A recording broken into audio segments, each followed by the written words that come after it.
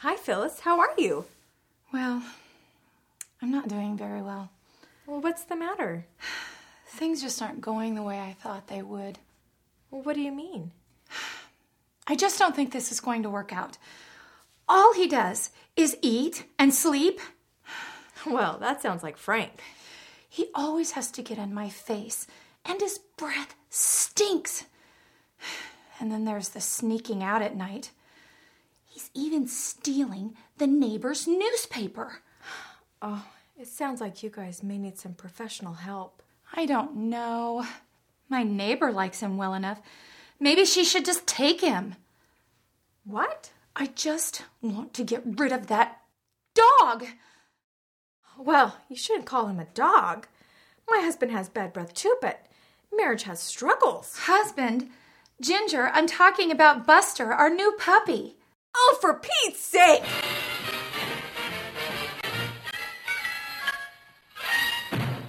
Hey, good morning. In the world of marriage research as to which marriages are going to make it, which marriages are not going to, and how to deal with marriages in trouble, John Gottman is a rock star. He is Professor Emeritus of Psychology at University of Washington.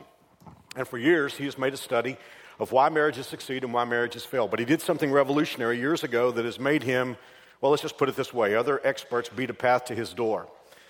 Many years ago, he decided he was going to stop taking the conclusions that were written by other experts. He was going to move everything we knew about marriage and family therapy off the table, and he was going to start from scratch and do absolutely nothing but research, analyze, and observe couples and draw conclusions from his analysis. And through the years, he looked at thousands of couples. What they would do, they would invite them in for a weekend, leave them in an apartment, and they would watch them, much like the voyeuristic tendencies of America today. But in this case, they were doing it under the umbrella of scientific research. Now, what really made Dr. Gottman come to prominence, and this is the reason why he's been on just about every talk show you can imagine, Oprah and everything, people just love to listen to him, is because what he determined very early on was that it could be predicted with almost somewhere between 93 and 94% accuracy which couples were going to make it and which couples were going to divorce. Now, let me tell you what really made his analysis something that everybody perked up and listened to. Most of the analysis of this type as to which marriages were going to make it or not make it were based on samplings taken from couples who had come in for counseling. So in other words, these couples were already in trouble. That's what most of the analysis was based upon. What Dr. Gottman did was he looked at couples who weren't in trouble. He looked at newlyweds. He looked at couples in the very earliest stage of marriage who had no idea that they were in trouble. He analyzed them and determined that he could tell between 93 and 94% which couples were going to make it and which couples wouldn't. Now, it's interesting when you start pulling his analysis apart and looking at why he says couples make it and why couples don't make it. Well, for one thing, he discovered that couples who made it had many more positive interactions or positive communications than negative. In other words, the gap was wide. It wasn't like a graded spectrum. It was a very wide spectrum. Couples that weren't going to make it were about 1-to-1, about one negative for every one positive. And he wasn't just listening for words. They were watching them scientifically and very technologically, not just to listen to words, but facial expressions and even micro expressions. They were measuring expressions sometimes that were as brief as 1/125th of a second. And what Dr. Gottman found was the couples that were going to make it, even in a conflict, there was going to be 5-to-1 positive versus negative. There would be 5 affirming things to every one negative thing. And couples that weren't going to make it, it was pretty even, almost 1-to-1. He also discovered couples that made it, the couples that were going to be successful, tended to start arguments differently than the other couples. They tended to start conflicts on a positive note. They stayed on the subject. They didn't wander. They didn't point fingers and say it's your fault.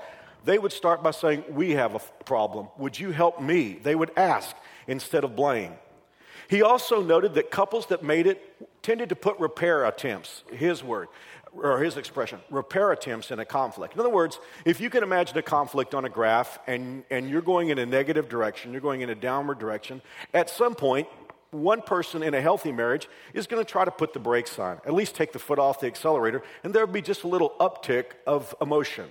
Maybe it would be an apology, maybe it would be an understanding statement, maybe it would be something that tried to get into the mind of the other person and see it from their perspective, but there would be a repair attempt. And we all know what that's like. You're in a conflict, you're thinking, why am I fighting with the person I love the most in the world? And we try to do something to soften it, to get out of it. What he noticed that was in healthy couples, that when somebody made a repair attempt, the other person responded. In other words, instead of trying to keep the argument going in a healthy marriage, when somebody made a repair attempt, the other person said, okay, I'm going with you. You're starting to drive this in a positive direction. I'm right there with you. I'm going with you. Couples that weren't going to make it, when somebody made a repair attempt, the other person just kept going down. Then he noticed that healthy couples tended to see their conflicts as temporary and manageable, whereas unhealthy couples tended to look at their problems as ongoing and permanent. And my personal favorite out of all of those, and I think this is kind of getting down to the bottom line, and this is something that means a lot to me, and I think it should mean a lot to you if you're married or if you ever want to be married. I know that this message is going to catch a lot of you in circumstances. Some of you, you're married and you're happily married. Some of you are married, wish you weren't married. Some of you not married, wish you were married. Some of you never been married, and after this series, you're not sure you ever want to be married. I know this is going to catch in a lot of places, but here's the thing. Here's what every couple needs to understand. That the health of your marriage is going to depend upon, just like the health of a business or any kind of partnership, the health of your marriage is going to depend on deposits. Somebody needs to make a deposit into this account. If you make more withdrawals than you have deposits, there's going to be an overdraft. And beyond that, you risk bankruptcy. And this is the thing. See, I think a lot of us here today, the last thing we want is a bankruptcy in our marriage. We don't want our marriage to fail. And so, if you're in debt up to your eyeballs and you're risking bankruptcy, you got to do something about that. And people tend to react to that in one of two ways. If people are getting close to bankruptcy, there are smart people who will stop borrowing.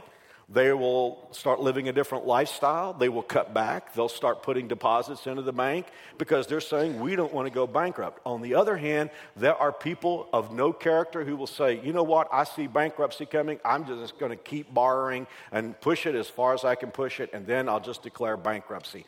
A lot of people are facing marriage that way. They know their marriage is in trouble, but they're just saying, I'm going to just push this as long as I can, then we'll declare bankruptcy, and I'll get somebody new.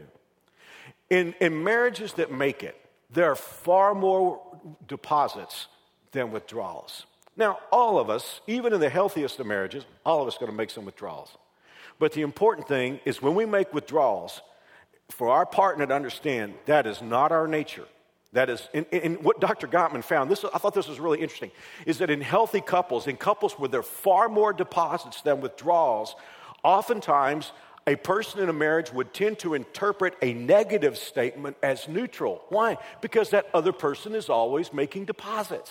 And so he discovered that oftentimes in a healthy marriage, a person could hear their partner say something that was negative, and they will process it and interpret it as a neutral statement. Whereas in an unhealthy marriage, he determined that there were people who could hear a neutral statement and they would interpret it as negative. Why? Because their partner makes so many stinking withdrawals.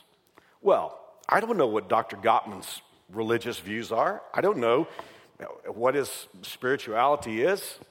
But he might be interested to know that he's just gotten exactly to where Jesus took us many years ago. See, if a marriage is in trouble, it's not for complex reasons. It's for very simple things. And I bet you, when you just heard Dr. Gottman's analysis, there's some of you more cynical out there who are saying, well, duh. All that money into research, I could have told him those things. And most of us could have, right? I mean, it's good to have it, codified for us. But I think we look at that and we say, I didn't rocket science. I don't have to have a PhD to understand that. See, when marriages are in trouble, this is something that we really need to drill down and get, because I think a lot of us don't get this. It ain't complicated. Now, the situation may be complex. But if our marriages get in trouble, they didn't get in trouble for complicated reasons. They got in trouble really for one reason. I want to take you now to the words of Jesus and hang with me because, work with me, because at first you're going to wonder, where in the world am I going with this? But if you'll just stay with me, you'll see how Jesus drilled down to one thing. In Matthew chapter 19, verse 3, the Pharisees, who were the most religious people and hated Jesus, the most religious people of Jesus' day, they tried to trap Jesus. Let me read their question. Anybody ever ask you a trick question? You can't answer it one way, or you can't be right. Whichever way you answer it, you're going to be wrong. Pharisees wanted to do this with Jesus because he was upsetting their apple cart and he was drawing crowds and they were losing influence and power. So what they always wanted to do was ask him a question where part of his group would fall away. Okay, here we go. Pharisees came and tried to trap him with this question. Should a man be allowed to divorce his wife for just any reason? Well, man, we could ask that question in 2010, couldn't we? Because 1 out of 2 marriages in America end in divorce, and people get divorced for lots of reasons. So they were going to Jesus and say, you say you came from God. Give us a God answer to this. Now, little context. This is probably more than you want to know. But there were experts in Jesus' day, just like there are experts in our day. And there were 2 leading rabbis who were voluminous in their writings and teachings about divorce, and they had opposite views. All this was based on something that Moses said in Deuteronomy chapter 24. And basically what Moses said was that if a man found uncleanness in his wife, and that's a strange word, but he found uncleanness in his wife, that he could give her a certificate of divorce. In other words, he could give her an official divorce statement. Now, I think that all of us understand that when he talked about uncleanness, he wasn't talking about hygiene. He was talking about moral uncleanness. It was a metaphor that if the other person did something immoral, that the wounded partner could offer a certificate of divorce. Now, there was a conservative rabbi whose name was Shammai, more than you want to know. Not the whale not the well in Florida, that's Shammai was his name. Okay, is that Shamu? I guess I got it wrong. In any event, this rabbi taught that when Moses said uncleanness, he just meant adultery. That's all he meant. That's all he was talking about.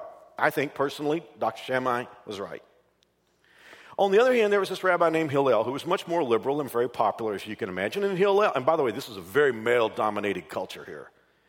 Hillel taught that uncleanness, well, he was sort of like some of our jurists in America that sort of make up the law as they go along.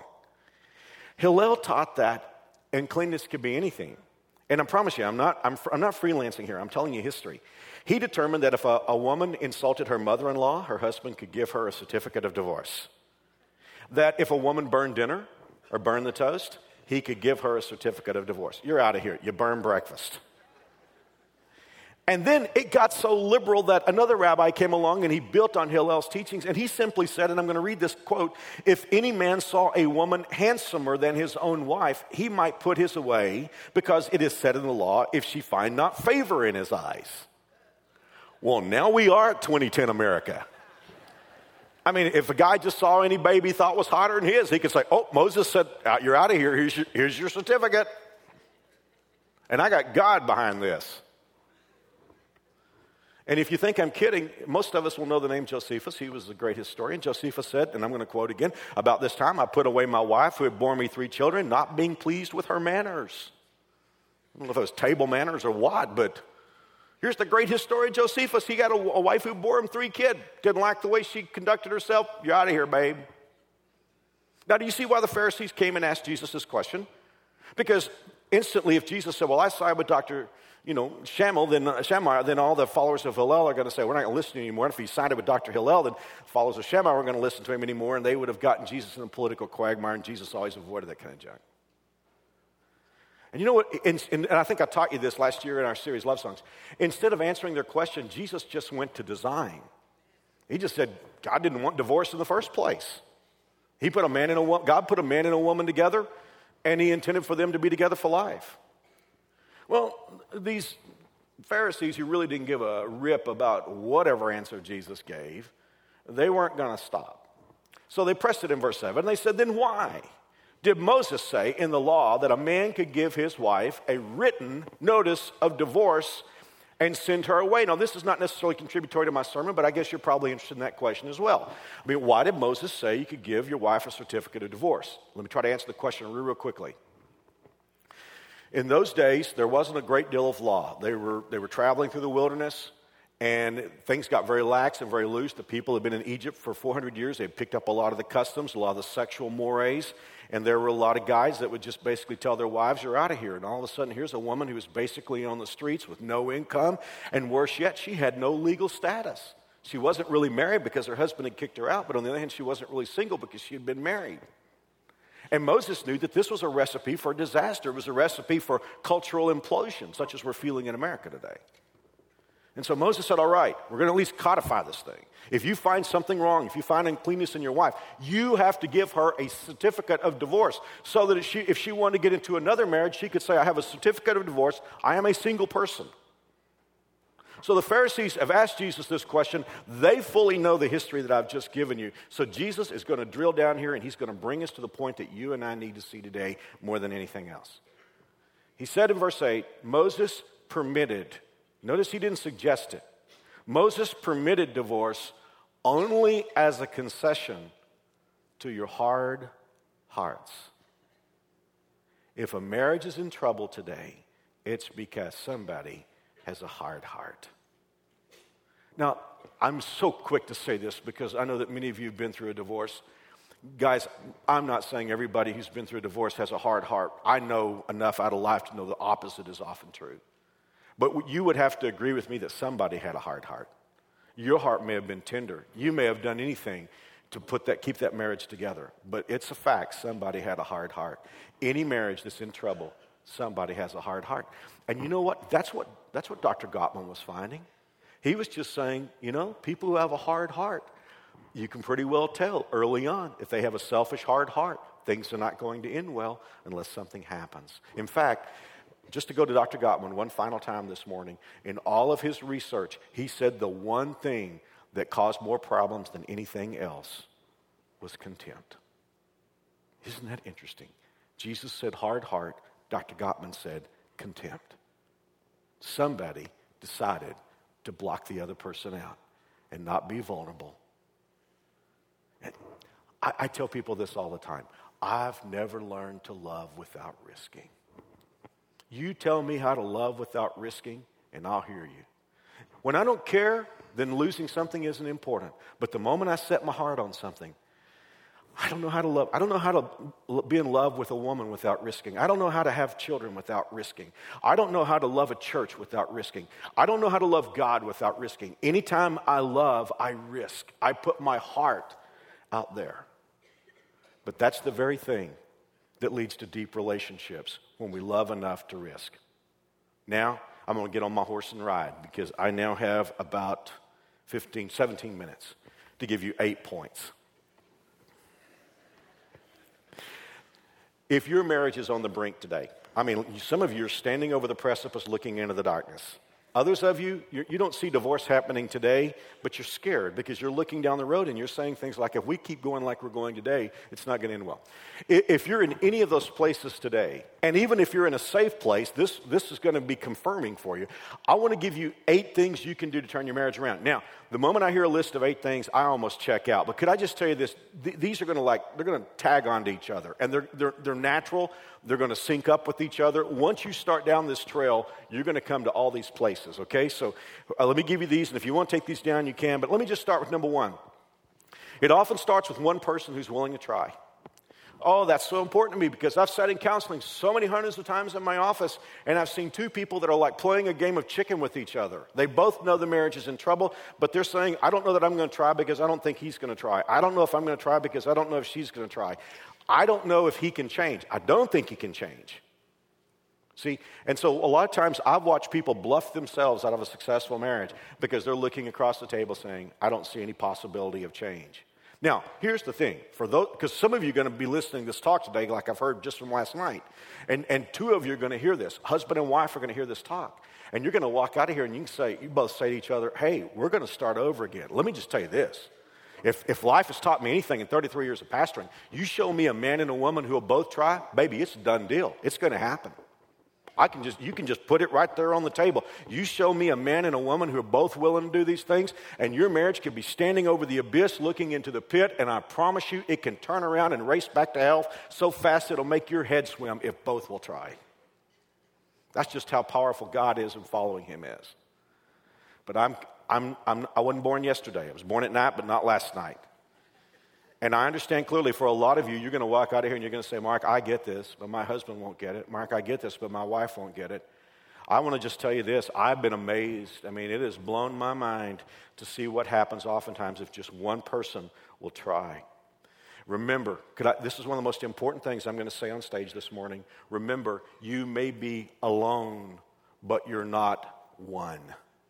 You're not one. You may be alone or you may be just one person. Let's flip that. You may just be one person in the marriage, but you're not alone because God is going to be with you. God is going to help you. Number 2, commit your heart to the truth that with God, all things are possible.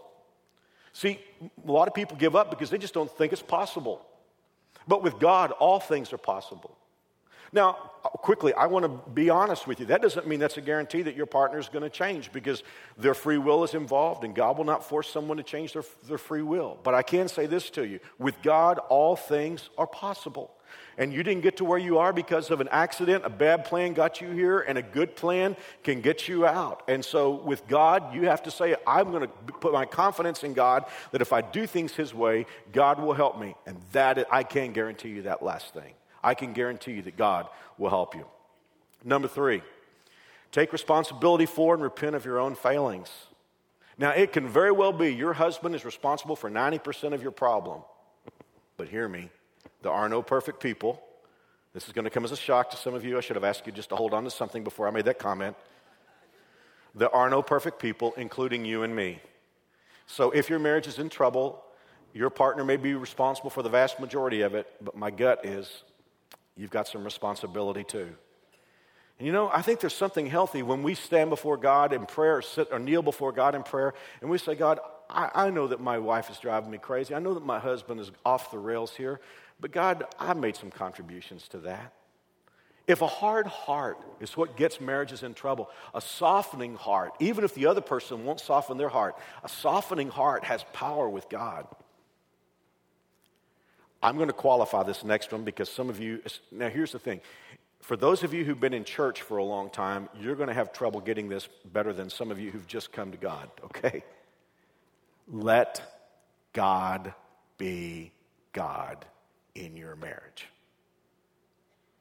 When marriages are in trouble, let's just tell it like it is. They're in trouble because somebody wants to be God. Somebody wants to make up the rules. Somebody wants to rule. Usually it's both people. And the thing about this, what I've discovered is that Christian people are really, really talented at this.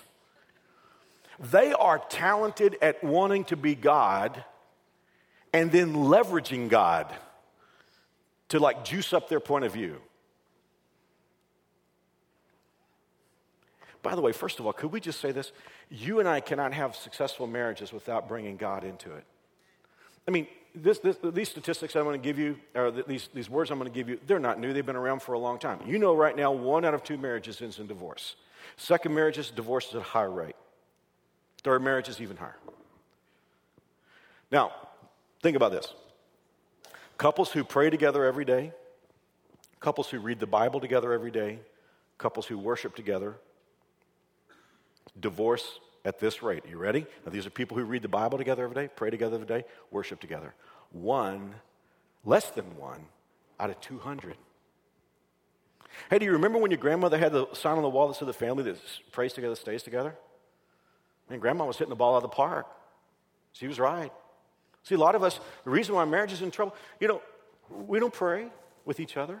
By the way, it's hard to be hard-hearted towards somebody that you're holding in your arms and asking God to help them. It's hard to fight with someone who's in the Word of God every day and letting God's Word rain down with all of its grace and peace on you. See? Let God be God. But now let me take this to a place where for some of us, as I said, some of us who are Christians, we're really good at bypassing this. We say, I pray and I read my Bible. But the problem is we're not really letting God be God, because the truth of the matter is we're treating our mate badly, and we may even have a religious reason for it. Let's go to the Word of God. In 1 Peter 3, verse 7, this is one of the most important verses in the Bible to me, and I think you'll see why when I get through. You husbands must give honor to your wives. That means value. Treat your wife with understanding as you live together. She may be weaker than you are, but she is your equal partner in God's gift of new life. Treat her as you should, so your prayers will not be hindered. Now, first of all, is God talking to a spiritual person or a non-spiritual person? Is he talking to a pagan or is he talking to a Christian? He's talking clearly to a Christian because he said you pray. So here's what I take from that verse. It's no secret, not in every case, it may not be in your home, but in most cases, a man is going to be physically stronger than his wife. And so because of that, sometimes guys, because they may have a strong personality, a strong physique, they can basically leverage that to intimidate their wives. And God is saying, fellow, before you want to do that, you might want to think about the fact that you might be a little bit stronger than your wife, but really when it gets down to it, you two are equal partners and you both belong to me. And God is saying, I'm a whole lot stronger than you are. And what God is saying to me, look, Mark, you need to think about this. You might be physically stronger than Mary Alice, but she's my daughter, and I'm watching the way you treat my daughter. And if you don't treat her right, and if you don't meet her needs, next time you come and ask me for help, I'm going to say, excuse me, I didn't get that. Would you say that again? Sorry, Mark, there's a lot of static on the line between earth and heaven. I just couldn't hear you. Baby, I can't afford that. I mean, that makes me want to just go to Mary Alice and say, what good thing can I do for you? Now, for some of you here, and I know that this is not our style here at New Spring, but I have run into women through the years that they carry around a 96-pound Bible, you know? They God bless Bible studies, and they've been to all the studies, and they've just got God all over. They've got verses for everything. The only problem is they treat their husbands like dogs, like the video. But the cool thing is they have God behind them. And they'll say things like, I just want my husband to be the spiritual leader of the family. What they mean is, I want him to do what I want him to do, and I got God behind me. God is the wind in my sails. Bless God. Thank you, Jesus. I have a verse for you ladies. I don't think we have any here at New Spring, but in case we do, I have a verse for you ladies that you have not found in your Bible study yet, okay? 1 Corinthians chapter 11, verse 5. In the same way, a wife who speaks with God in a way that shows a lack of respect for the authority of her husband dishonors her husband. Worse, she dishonors herself. Now, how freaky is that? I mean, here is a woman who's talking with God. And just in the way she talks to God, she shows disrespect for her husband, and God is saying, you're not getting through, babe. I don't care what you know. I don't know where you've been. I don't care who you listen to. I just want you to know if you're treating your husband with disrespect, I've checked out. God has left the building. Do you see why I'm saying if you want a healthy marriage, you got to let God be God? I mean, if God is God, I'm going to treat Mary Alice with love. I'm going to put her first. If God is God in our marriage, and she does, Mary Alice is going to treat me with respect. Not because I deserve it. She does deserve love. I'm sure I don't deserve respect. But because God is God. And God is saying this is how a marriage is supposed to work. And it doesn't say love her when she deserves it.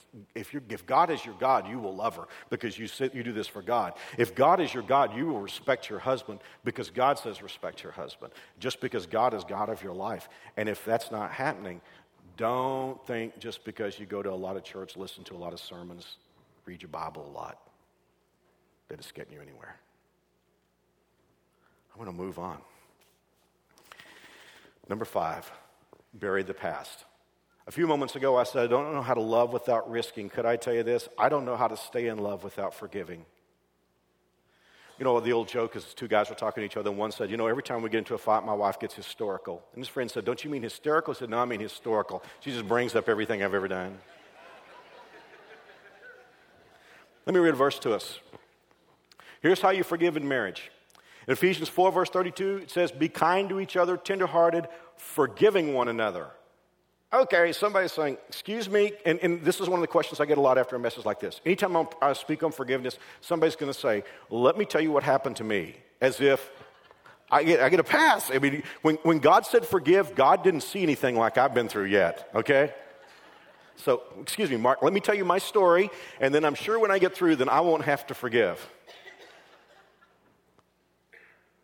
And it could be that you're saying, okay, be kind to my husband, be tenderhearted with him, and surely you don't mean forgive him, or you don't mean forgive her. Well, God knew we were going to do that, so he finished the verse for us. Let's read it. Instead, be kind to each other, tenderhearted, forgiving one another, just as God through Christ has forgiven us. How did God forgive you? Did he say, I'm going to forgive you for that, but not this? Did God say, okay, you got a quota. You hit that 500th sin, that's it. No more grace. Did God say, I'm going to forgive you all your sins up till April of 2010? After April 2010, you're on your own. Or does God say, you just done that one too many times? Man, when I read the Bible says God loves us unconditionally and he forgives us. And the Bible says not only does he forgive, he forgets. He moves on so that we can move on. You know, some of you, your marriages could be revolutionized today if you would move on from stuff that happened in the past and not dredge it up. Last night I told this story. It's a crazy story. My dad told it for years in his ministry, and I've told it. But I promise you, it is as true as the day is long. I grew up on the south side of Fort Worth, basically on the border between the city and the country. We were out and had a little bit of land. When I was a little kid, I wanted to have some chickens, and my uncle, who was a farmer in South Texas, gave me some chickens. I don't know how my parents felt about that, but you know how uncles and aunts can be sometimes. Before long, I had a bunch of chickens out there in the backyard, took care of them every day. But I went out there one day, and one of my chickens was dead. And my dad looked at the chicken, and he kind of looked over the chicken's body, and he saw the marks in the chicken. He said, we have an opossum. Now, I should tell you, I had a dog named Scotty. I got Scotty when I was 3, and he died when I was 16. So I had him just about all the time I was growing up. Scotty was about this big around, and he had legs that were about this long. My mother heard the message last night and brought a picture. I would not have had a picture. I don't know if the camera can get in on this or not, but this is my dog, Scotty. And you should understand, he was gentle as he could be with children. I mean, children could pull his hair and pull his ear stuff. He was just as gentle as he could be, but he never saw a dog he couldn't whip, or at least he didn't think he could. I promise you, one night, I saw him take on a German Shepherd and a Collie. And he was cut up and beat up, but both those other dogs were running the last time I saw him. That was Scotty. So one night, we heard a lot of noise out there, and Dad woke me up about 3 or 4 in the morning. He said, that opossum is out there right now, because you could hear the hens and out there screaming. And so Dad and I got dressed real quickly, went out to the back of the place, and took Scotty with us. And Dad said to Scotty, sick him. Now, usually that's an old term. Most of you don't know. It just means go get him, dog. And usually if it was another dog, Scotty didn't need it. But, I mean, this time, Scotty couldn't see what was in the dark. He knew something bad was going down. He just wasn't anxious to stick his nose in there and find out what it was. So I can remember like yesterday, my dad picked him up by the fur on his back and just threw him in there. And as we say in Texas, he went to town. I mean, you could hear bones crackling. I mean, he just made short work of that opossum. Man, we like to never got the carcass of that opossum away from him. I mean, we did bait and switch. We did everything we could to get him away. Finally, I don't remember how we did it, but we got what was left of that opossum away, and Dad and I took him out in the garden and buried him. And the next morning at breakfast, our kitchen was right by the back door. We looked out, and there was Scotty, proudly standing over the body of that opossum. And when he saw that he had an audience, he killed him all over again. I guess he thought it happened in the dark. We should see it in the daylight. And he ran around the yard, shook it. I mean, parts is parts. I mean, parts were flying around. Finally got the opossum away, what was left from Scotty. We buried it again. The next morning, guess what? There he was. And he did that until there was nothing left. And that is what some of you are doing in your marriage. You're digging it up, and you're killing it all over again, and it's dead, and it's been dead for a long time. And God is saying, look, move on. Move on. Forgive. You've been forgiven. You forgive. Okay, I'm out of time. I got to give you three. My goodness, 3 real fast. Number 6, choose blessing over the curse. Now, when Adam and Eve sinned, the whole world fell under a curse. What does Genesis chapter 3 say? God says, Genesis 3:16, you will desire to control your husband, God said to Eve, and he will rule over you. Now, the battle of the sexes, you say that's natural. No, it's part of a curse. Now, as God followers, the moment you accept Jesus Christ, we still live in a cursed world, but we're not under a curse anymore. Christ has been made a curse on the cross, and because of that, we don't live cursed lives, and God gives us through Christ a way to get out from under living under the curse. And the Bible tells it works like this. Each man must love his wife as he loves himself, and a wife must respect her husband. If you're living under the curse, you got the battle of the sexes going on. If you're a God follower, stop it. Start living under blessing. In fact, here's what the Bible says. This is in Deuteronomy 30. He said, I've given you the choice between life and death, between blessings and curses. And now I call on heaven and earth to witness the choice you make. Oh, that you would choose life. Husbands and wives, you and I, especially God followers, we have a choice to make. We can either live under the curse and we can battle each other out, or we can live under blessing, and a husband can love his wife and a wife can respect her husband, and they can live as though they're in heaven and not in the earth that's being cursed. Number 7, this one's beautiful. I wish I had time to leverage it, but I think you'll get the point real easily. Treat your partner as though he or she is everything you want them to be. You say, Mark, when he changes, then I'll change. Hey, what if you were to change, and even if he didn't? What if you started treating him the way he was, as though he were everything you want him to be? What if you started treating her? You say, Mark, she doesn't respect me. But what if you started treating her like she did? You say, Mark, she says cutting things to me. But what if instead you did repair attempts? What if you just started treating her as though she were the wife you wanted to be? Ladies and gentlemen, people react. People respond. I mean, who knows? We could be, oh boy, this is worth driving here for. We could be more of the problem than we think we are. And if we start treating the other person as though they were everything we want them to be, that part of us that's creating the problem, all of a sudden that goes off the table and the other person's free to react to us. Number 8, I close with this, start over. If you backed me against the wall tonight and said, Mark, or this morning, what do you love most about God? I'd tell you so quickly. What I love most about God is He's the only one who will truly let you start over. Some of you here today, you say, Mark, we've made a mess of things. Well, praise God, you're in a place of new beginnings. You have a God who says, just let the past be the past. Jesus died for your sins. The blood that came out of His body paid for your forgiveness. And with the grace of God, start new, start fresh. Raise your expectations, but be patient. Don't expect it to happen overnight.